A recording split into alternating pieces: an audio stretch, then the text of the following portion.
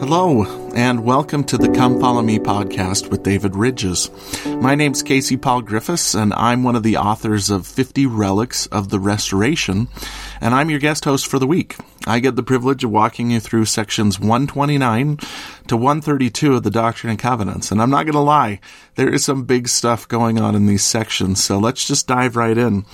Section 129 to 132 are some of the crowning teachings of this dispensation. It starts in section 129, which deals with the nature of angels, and then going up through section 132, we talk about the nature of men and women, eternal marriage, and yes, we're going to have to deal with plural marriage while we're here too, because that's part of what's going on in these sections as well. So let's start with section 129. Section 129 is kind of a Q&A with the prophet Joseph Smith. Section 129 and section 130. Both sections are drawn from notes that William Clayton, who was a 20-year-old English convert to the church, recorded when Joseph Smith was speaking to others. So for section 129, Joseph Smith was speaking to Parley P. Pratt and several other people, and he's just repeating instructions that he'd given to the 12 apostles on June 27th, 1839, and they were recorded then by Wilford Woodruff. Elder Pratt, Parley, wasn't there when the 1839 discourse was given, and then he took off immediately and went to England for several years as a missionary, and this was recorded right when Elder Pratt got back to Nauvoo and was able to meet with them. Now, in order to understand section 129, you have to know its historical context. So, on April 28, 1842, Joseph spoke to the Nauvoo Relief Society, telling them the keys of the kingdom are about to be given to them, that they may be able to detect everything false, as well as to the elders. So it's interesting, he's talking to both men and women here, and a couple days after that, on May 1st, he talks about the keys of the kingdom, and explains that the keys are certain signs and words by which false spirits and personages may be directed from true, which cannot be revealed to the elders till the temple is completed. Now, what's he talking about? Well, around the same time, on May 4th to 5th, that's just a couple days later, Joseph administers the full version of the temple endowment for the first time in this dispensation. From the two discourses given and the timing of the first endowments, it's clear that section 129 is connected to the temple. So I hope that contextualizes section 129, because as a kid, when I was reading section 129, it sounds like a really, really simple way of explaining how you detect if a spirit that appears to you is evil or if it's good. And to summarize, and most of you probably know this already, it says that you should ask the messenger to shake your hand. If they do shake your hand and you feel flesh, that means they're a resurrected person. They have a body. If they excuse themselves from shaking their hand and say, I don't have a body, so I can't shake your hand, that means they're the spirit of a just man or woman made perfect. And if they do try to shake your hand and you don't feel anything, that means that they're an evil spirit. Now, my question was, haven't the evil spirits read this section? Like, don't they know this whole deal? Do they fall for this trick every single time? Well, I think what Joseph Smith is teaching is a little bit deeper than that. It might answer some of those questions. So let's take a look really fast. Verse 1 says, there are two kinds of beings in heaven, namely angels, who are resurrected personages, having bodies of flesh and bones. For instance, Jesus said, handle me and see, for a spirit hath not flesh and bones, as ye see me have. Secondly, the spirits of just men made perfect, who are not resurrected, inherit the same glory. So Joseph Smith is doing what he's done earlier in the Doctrine and Covenants. He's trying to come up with a system to sort of explain why angels and men and God and Jesus are all connected to each other. And one of the things that he just reveals here is that angels are people.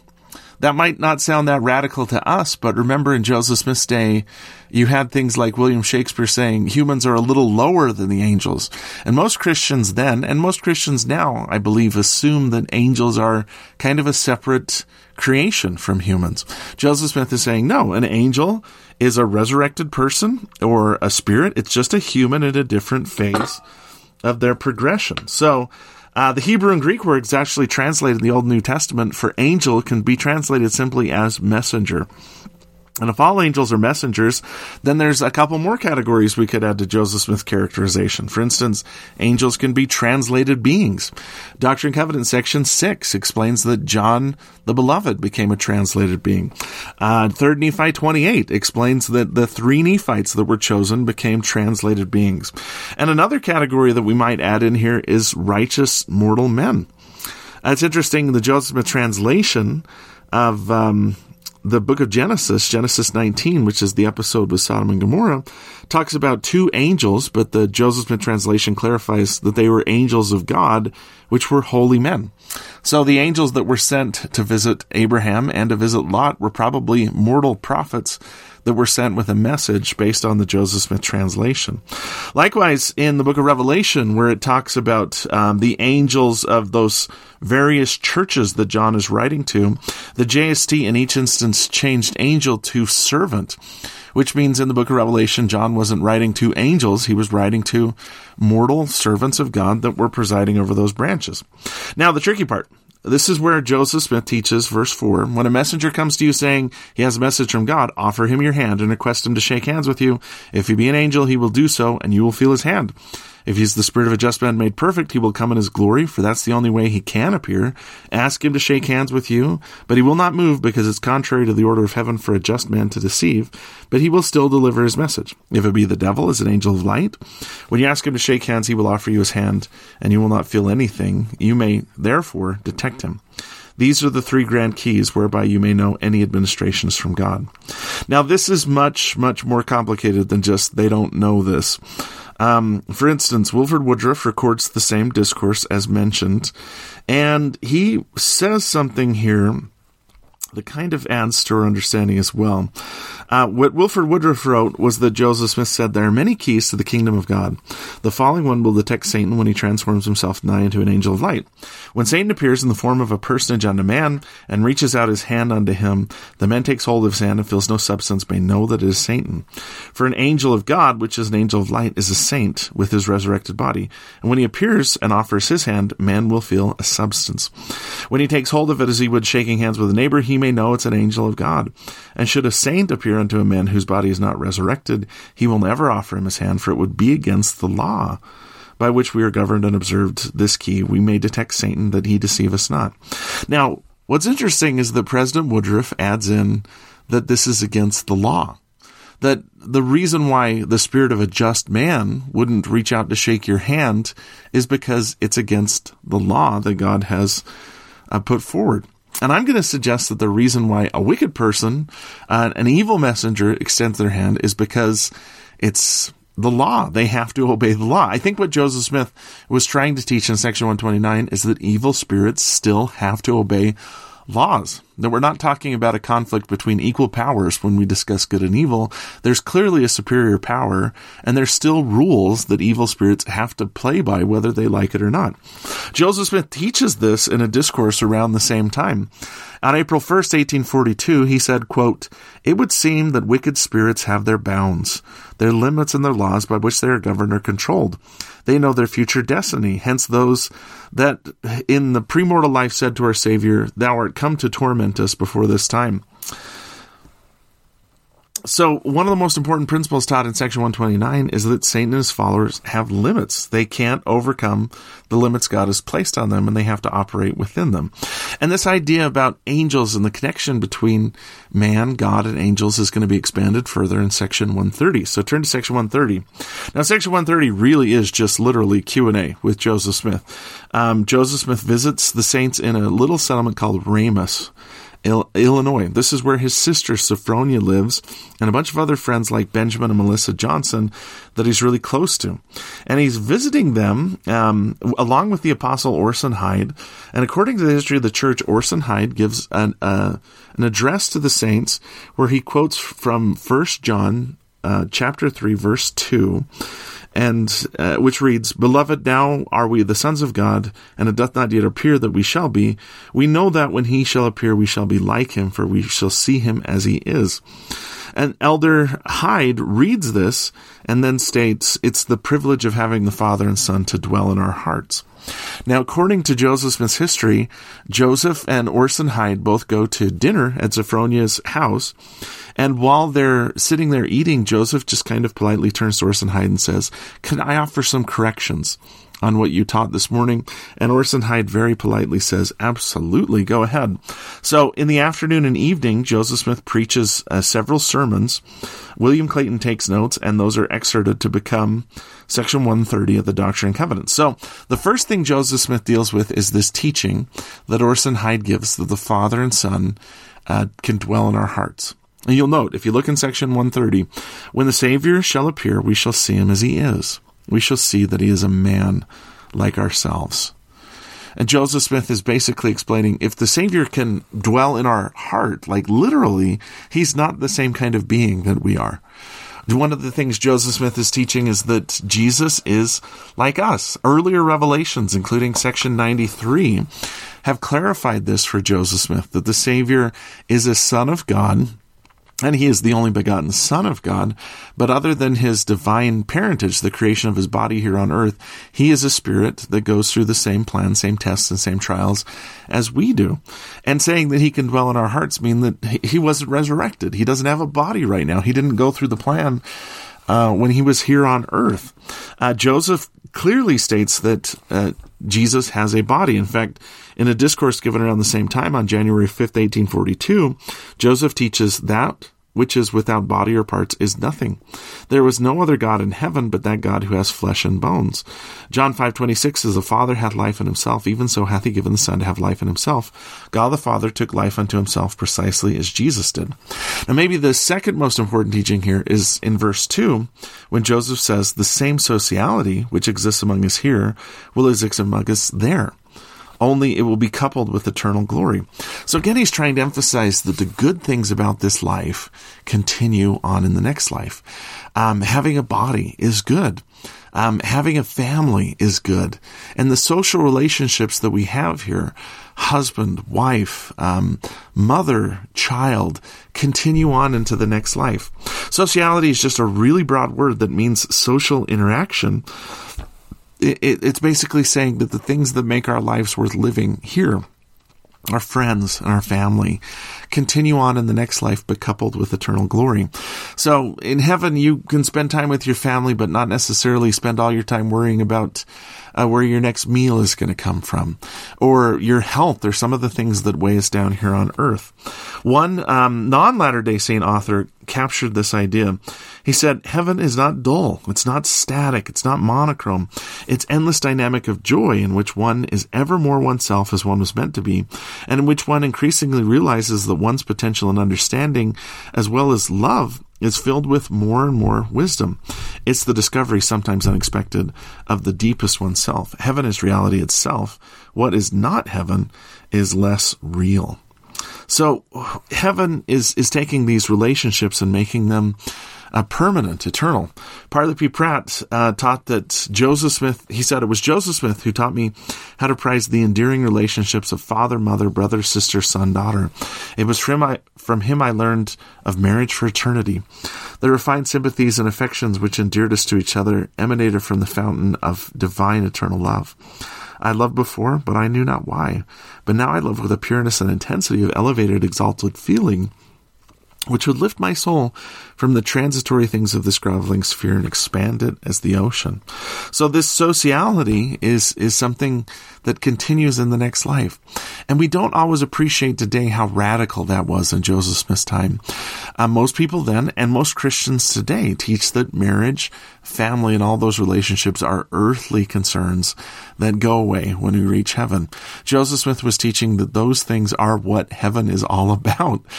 Take all the bad things about our relationships here, the jealousy, the greed, the anger, the pride, and remove those, and you have this kind of divine relationship. And Jesus is just as invested in these relationships as we are, because he's one of us. Now, continuing on with this theme of angels, Jesus, and humans all being of the same type of being, but in different phases of progression, Joseph answers in the next one, is the reckoning of God's time, angels' time, Father's time, and man's time according to the planets on which they reside? This is verse 4. I answer, yes, but there are no angels who minister to this earth, but those who do belong or have belonged to it. So, he's suggesting that time is relative, but he's also suggesting that angels are tied to the world that they live on. That time is relative based on different points in the universe, but the more important principle he's teaching is that angels have certain connections to the worlds that they lived on because they were once mortal beings. In fact, you hear talk of the concept or idea of a guardian angel, someone that watches over you. Well, Joseph Smith would say a guardian angel is probably someone that's connected to you because they're part of your family. Another president of the church, this is President Joseph F. Smith, taught as much when he said, "When messengers are sent to minister to the inhabitants of this earth, they are not strangers, but from the ranks of our kindred friends, fellow beings, and fellow servants. The ancient prophets who died were those who came to visit their fellow creatures upon the earth. They came to Abraham, to Isaac, to Jacob, and in like manner our father, mothers, brothers, sisters, and friends who passed away from this earth, having been faithful and worthy to enjoy these rights and privileges, have a mission given to them to visit their relatives and friends upon the earth, bringing from the divine presence messages of love, of warning, reproof, and instruction to those whom they've learned to love in the flesh." And a lot of this stuff, too, when Joseph Smith says angels may not reside on a planet like this earth, might mean that when you're resurrected, you're not restricted to just one world any longer, but you still have these familial connections. Your love for your wife or your children or your children's children, your descendants, doesn't lessen in the next life. It doesn't go away. It's not a human or mortal thing. It's an eternal thing that grows and deepens. Now, when it comes to other things, the Urim and Thummim that he mentions here, verse 10, a white stone mentioned in Revelation 2:17 becomes a Urim and Thummim. Each individual receives one, whereby things are made known pertaining to a higher order of kingdoms that are made known. Now, during Joseph Smith's time, it appears that the term Urim and Thummim was kind of a broad term used to describe different physical objects meant to receive revelation. Joseph Smith used several instruments when he translated the Book of Mormon, most chiefly the Nephite interpreters, but there's also some sources that indicate that he used a brown seer stone. It doesn't matter which one he used. He referred to both of them as Urim and Thummim, as divine instruments, physical instruments used to get revelation. All Joseph Smith is saying is that when a person goes into the next life, instruments of revelation are made more available to them and is greater knowledge. There's also some scholars that think that the white stone in the Book of Revelation is a symbol. Back in the days when the Book of Revelation was written, it was the custom in ancient Greece and Rome to give a white stone to the victor in an athletic contest. And so the white stone could also be a symbol of victory, that you've overcome, that you've gained a new name, and that now you're ready to move on to celestial glory. Now, moving on, a really important passage in section 130 is also verses 12 through 17, where you'll recall Joseph Smith basically says, "I once was praying really earnestly to know the time of the second coming." Joseph Smith makes reference to a voice declaring to him the question of the Civil War and the bloodshed previous to the Son of Man erupting first in South Carolina. This is a reference to section 87 of the Doctrine and Covenants, the prophecy on war. Then he adds, "I was once praying very earnestly to know the time of the coming of the Son of Man, when I heard a voice repeat the following, 'Joseph, my son, if thou livest until thou art 85 years old, thou shalt see the face of the Son of Man. Therefore let this suffice, trouble me no more on this matter.' I was left thus without being able to decide whether this coming referred to the beginning of the millennium or to some previous appearing, or whether I should die and thus see his face. I believe this coming of the Son of Man will not be any sooner than this time." Now, what Joseph does here is actually really wise. He's given a revelation that if he lives to be 85, he'll see the Savior, but he doesn't jump to conclusions. He's very, very careful and measured, and this is maybe the same way we need to be towards the second coming. He says, "I didn't know if this meant that I was going to, that was going to be the second coming, in which case second coming would be in 1890. Joseph Smith was born in 1805. Or if it was a previous appearing, if the Savior would just come in an appearance previous to the second coming, or if he would die at that time." So he weighs all of his options. By the way, Joseph Smith does die before then, and the second coming clearly didn't happen in 1890 unless we all missed something major. But there is an appearance that happens in 1890. You'll note that 1890 is when Official Declaration 1, also known as the Manifesto, is given.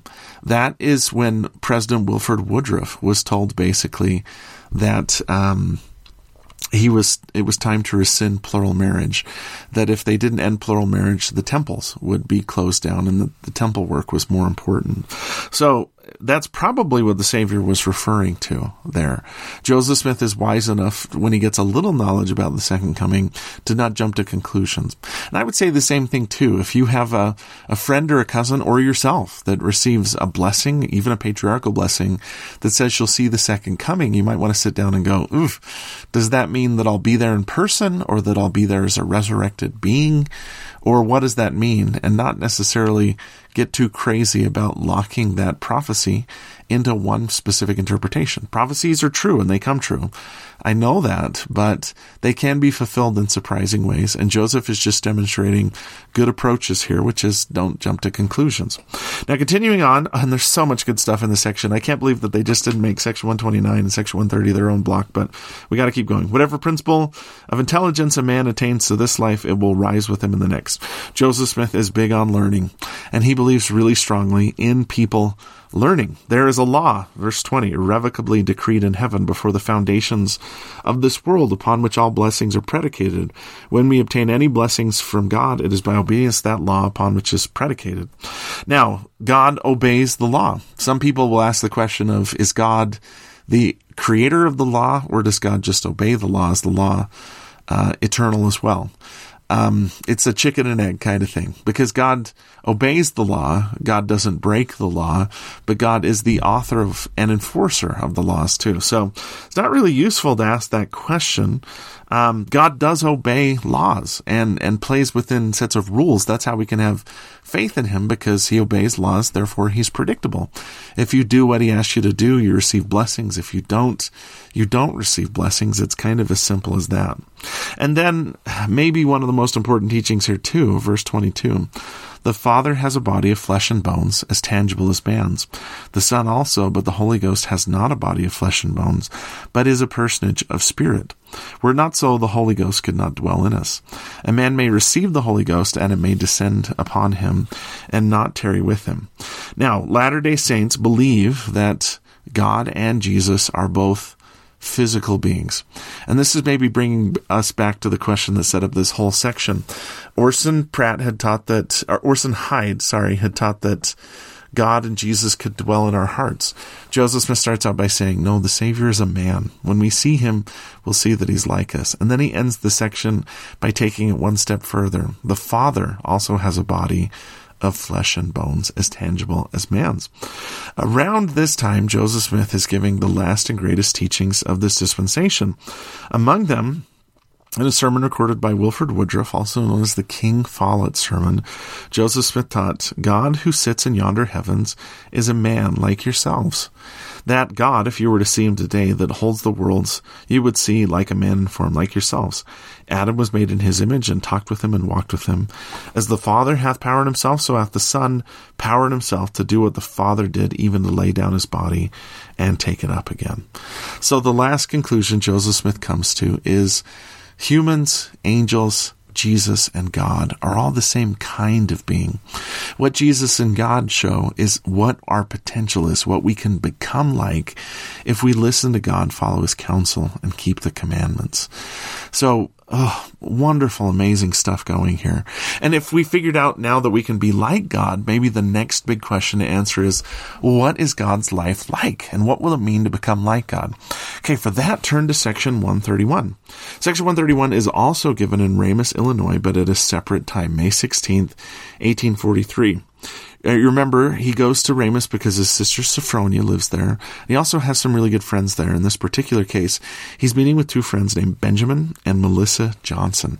Benjamin and Melissa Johnson are this wonderful married couple that Joseph Smith is very, very good friends with. And he teaches to a congregation, but he also gives instruction in the home of Benjamin and Melissa Johnson. And William Clayton records this, and it becomes section 131 of the Doctrine and Covenants. So let's start out. It says, verse 1, In the celestial glory, there are 3 heavens or degrees. And in order to obtain the highest, a man must enter into this order of the priesthood, meaning the new and everlasting covenant of marriage.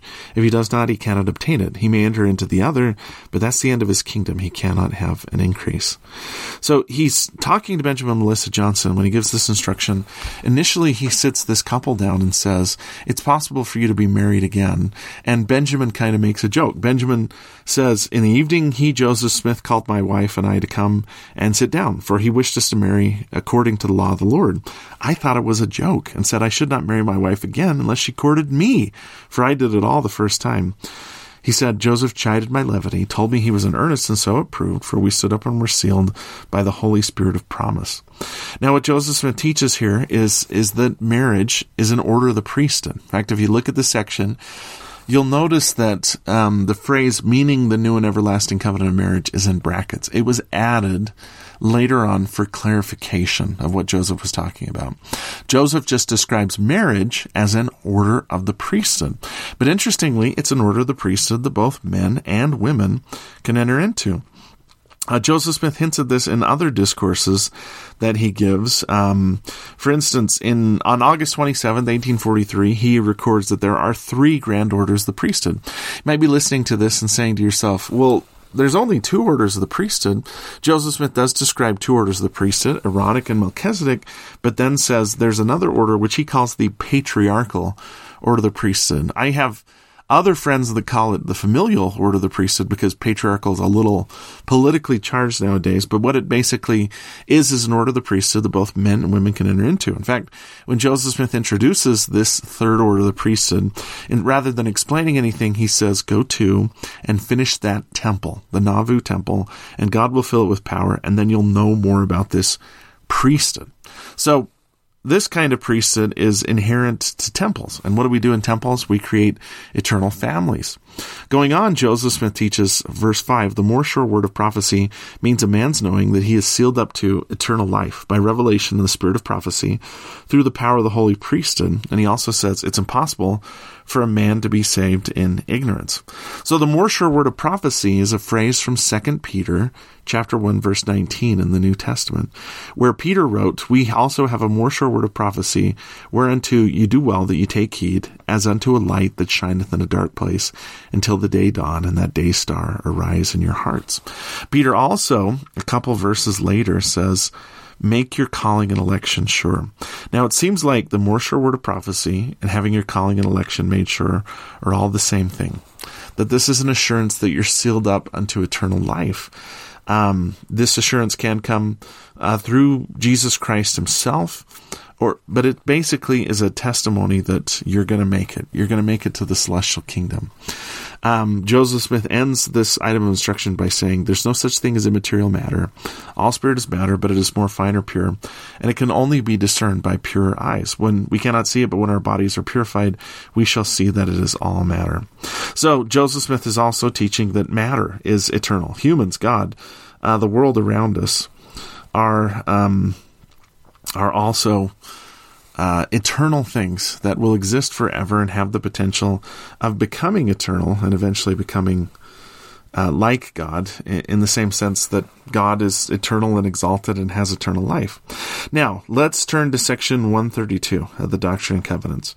And this is one of the most challenging but also beautiful sections in the Doctrine and Covenants. This is where the doctrine of eternal marriage is fully fleshed out. It's also where the doctrine of plural marriage is introduced. I know that that's challenging for some people. So let me just put this in context. Section 132 was given specifically because Emma Smith was really struggling with plural marriage, which is totally understandable. It would be really, really difficult to go through what Emma did. And according to William Clayton, Joseph Smith's scribe, the revelation is given because Hyrum Smith and Joseph Smith are specifically wrestling with how to help Emma understand it. William Clayton records, on the morning of the 12th of July, 1843, Joseph and Hyrum Smith came into the office on the upper story of the brick store on the bank of the Mississippi River. They were talking on the subject of plural marriage. Hiram said to Joseph, "If you will write the revelation on celestial marriage, I will take it and read it to Emma, and I believe I can convince her of its truth. And you will hereafter have peace." Joseph smiled and remarked, "You do not know Emma as well as I do." Hiram repeated his opinion and further remarked, "The doctrine is so plain I can convince any reasonable man or woman of its truth, purity, and heavenly origin," or words to that effect. Joseph then said, "Well, I will write the revelation and we will see." He then requested me to get the paper and prepare to write. Hiram very urgently requested Joseph to write the revelation by means of the Urim and Thummim, but Joseph in reply said he did not need to. He knew the revelation perfectly from beginning to end. William Clayton then said that Joseph and Hiram sat down and wrote the revelation out. He said that when it was done, Joseph Smith asked William to read the revelation back to him, and Joseph Smith pronounced it correct. Hiram then took the revelation to meet with Emma. According to William Clayton, he said, "Joseph remained with me in the office until Hiram returned.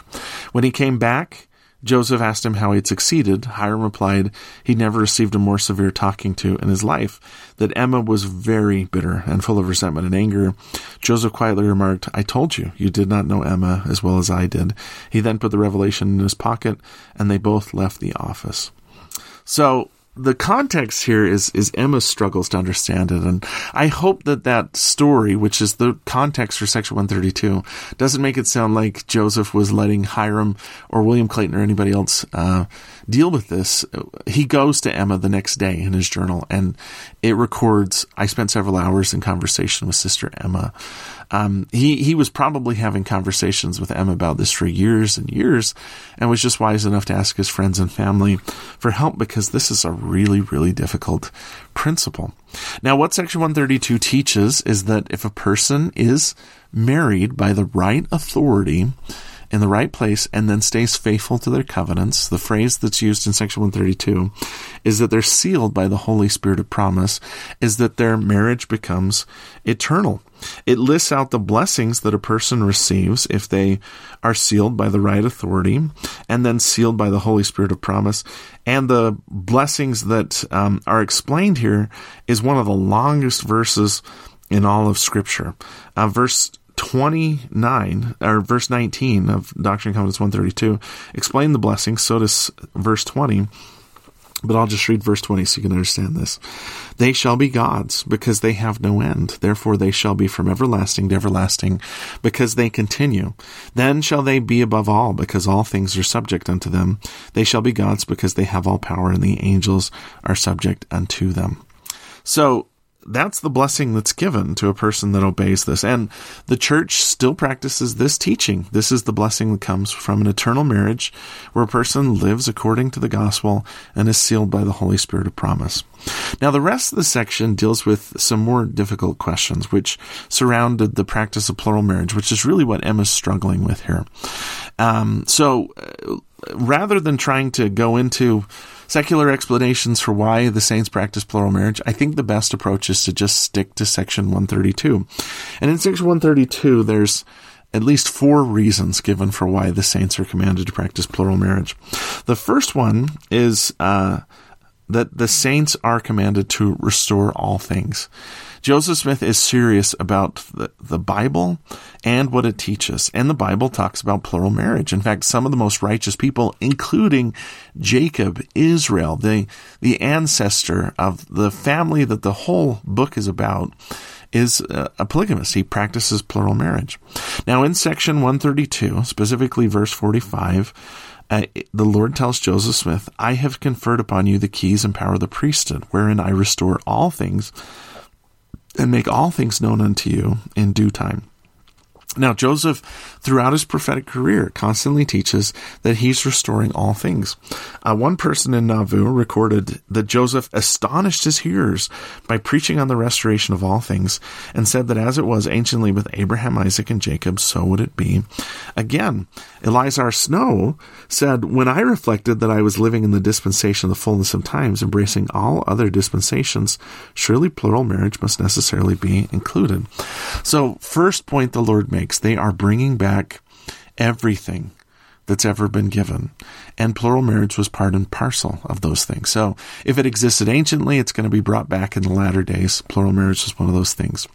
Now, secondly, the Lord actually does make comparisons between Abraham and the people that have been asked to enter into plural marriage. So it's clear from the text that plural marriage was supposed to be an Abrahamic trial. The Lord says in verse 50, I have seen your sacrifices and will forgive all your sins. I have seen your sacrifices in obedience to that which I have told you. Go, therefore, and I make a way for your escape, as I accepted the offering of Abraham of his son Isaac. So plural marriage was supposed to be hard. It was supposed to be really difficult, and it was. I mean, Brigham Young is usually the person that we think of when we think of plural marriage. Brigham Young, when he was speaking about plural marriage and its introduction to him, later said, quote, some of these, my brethren, know what my feelings were at the time Joseph revealed this doctrine. I was not desirous of shrinking from any duty, nor failing in the least to do as I was commanded, but it was the first time in my life that I desired the grave. And I could hardly get over it for a long time. So no less a person than Brigham Young struggled with this. It was really, really difficult for him. And what plural marriage did basically was ask the saints to think deeply and commit to the gospel or not. Plural marriage made people commit. And you got to admit that today, being a Latter-day Saint is different than being a member of another faith. You know, it's not just a church, it's a lifestyle, it's almost an ethnicity. Plural marriage and the commitments surrounding it that our ancestors entered into created this unique new culture, this kind of interesting new religion on the scene. Plural marriage helped mold us into a distinct and unique people. That sacrifice that people entered into was powerful. Now, continuing on in verse 63, the Lord also teaches that plural marriage was intended to bring spirits to earth through certain familial bloodlines, just like the Lord did anciently with Abraham, Isaac, and Jacob. In verse 63, the Lord says, they were given unto him to multiply and replenish the earth, according to my commandments, and to fulfill the promise which was given by my Father before the foundation of the world, and for their exaltation in the eternal worlds, that they may bear the souls of men. For herein is the work of my Father continued, that he may be glorified. So a big part of the revelation was to bring children to earth through these righteous families, just like was done anciently. In my classes, sometimes I'll pause at this point when we're discussing Section 132 and say, how many of you had an ancestor that practiced plural marriage? And honestly, almost 3/4 of the hands go up. Most of us, a lot of members of the church, came to earth through these familial bloodlines, and plural marriage accomplished that. Finally, the Lord says that plural marriage was necessary for exaltation in the eternities. Section 132, going all the way back to the beginning. Behold, I reveal unto you a new and everlasting covenant. If ye abide not that covenant, then ye are damned, for no one can reject this covenant and be permitted to enter into my glory. For all who will have a blessing in my hand shall abide the law, which was appointed for that blessing and the conditions thereof, as were instituted from before the foundation of the world. And as pertaining to the new and everlasting covenant, it was instituted for the fullness of my glory. And he that receiveth the fullness thereof must and shall abide the law, or he shall be damned, saith the Lord.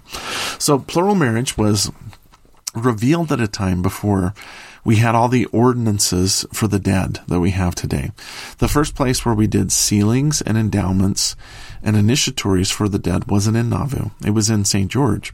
And in Nauvoo, they felt like they had to give everybody a chance to be sealed so that they could enter into exaltations. This led to a couple interesting things. Number one, there were various kinds of sealing in Nauvoo. For instance, there were sealings for time only, where spouses were only married for the duration of this life. There were sealings for time and eternity, where they were sealed for the duration of this life and the next.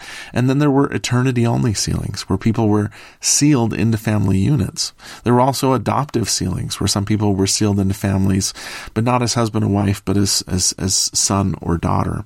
These sealings were intended to create this kind of new eternal family. The saints didn't want to just be friends and congregants with each other. They didn't want to just go to the same church on Sunday. They saw themselves as a new family, the family of God. And these sealing ordinances brought them all together.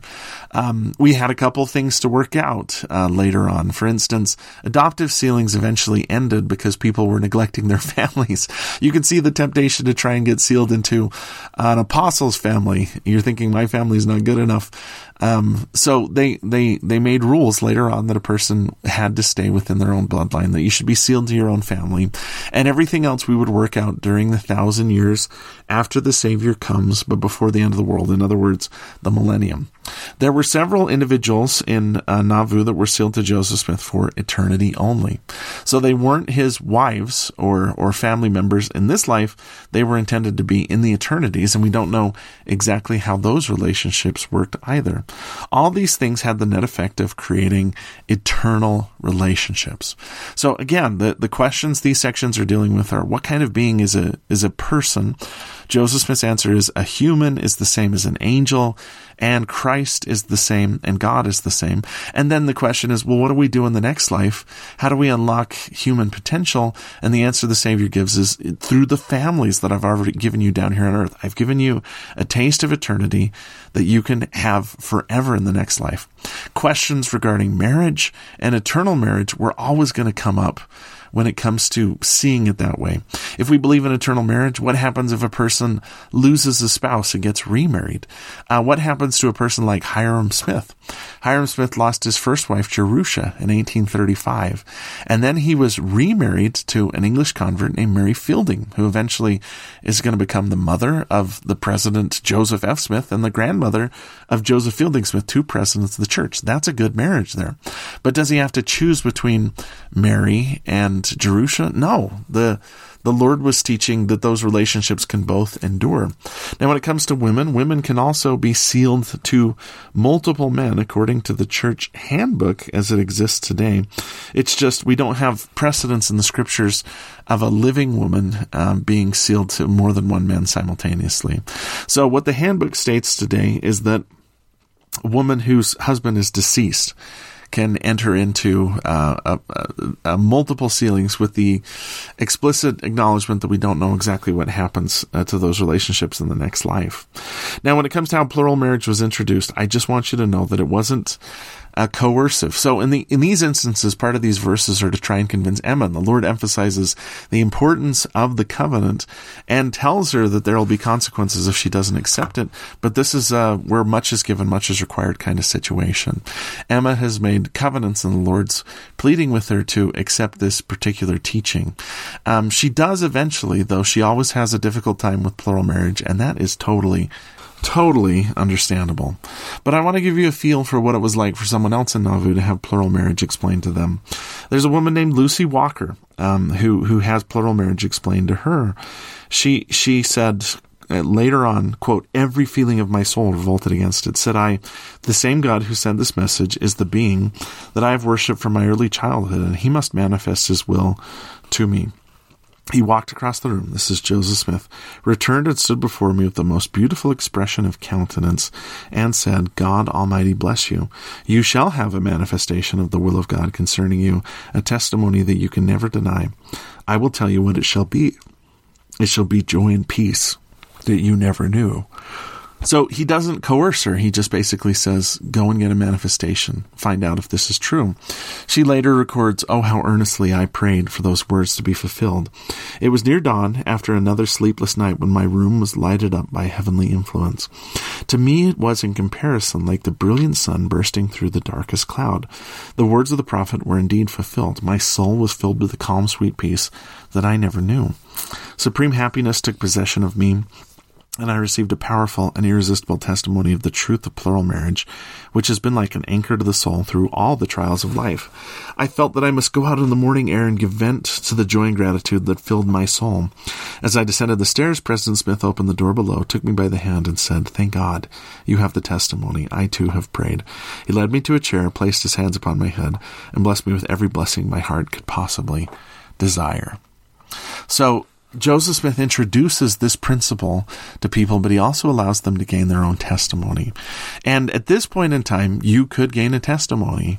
It was a commandment to the saints now. Now, I want to emphasize, it's not a commandment to us today. In fact, we're forbidden to practice plural marriage ever since Official Declaration 2 was given. That's been the practice of the church.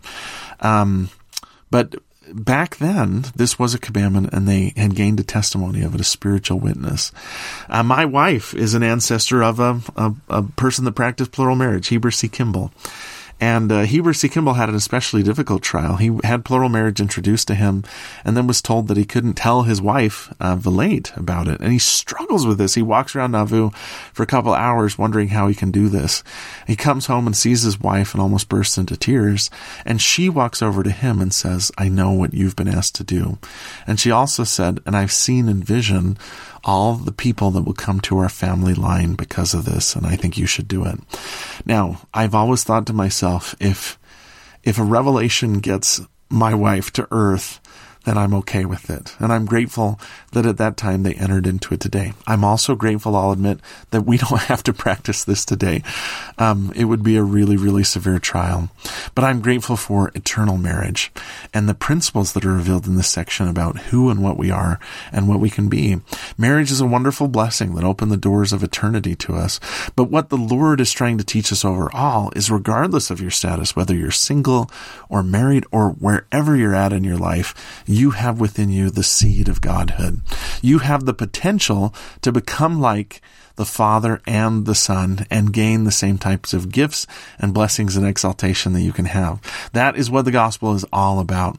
And I'm so grateful for this teaching and how it's reflected my life, and not just the way I see myself, but the way I see the people that I love, and the fact that I can have eternal relationships with them, and the way that I see complete strangers on the street, because every single one of them is also a son or daughter of God with potential to do the same things that we can do. As the gospel is true, these revelations are difficult and wonderful and painful and joyful. It's just the gospel all summed up in a couple few passages of Scripture. I'm grateful for the restoration, mostly grateful for Jesus Christ, and I bear testimony to you of the truthfulness of these teachings. In the name of Jesus Christ, amen. Well, that's our discussion for this week. If you have any further questions or you want to follow up on this, feel free to contact me or reach out through Cedar Fort, and I'll be happy to help you out. I hope that you have a great week. I hope that you love studying these sections, and I'll see you next time on the Come Follow Me podcast with David Ridges.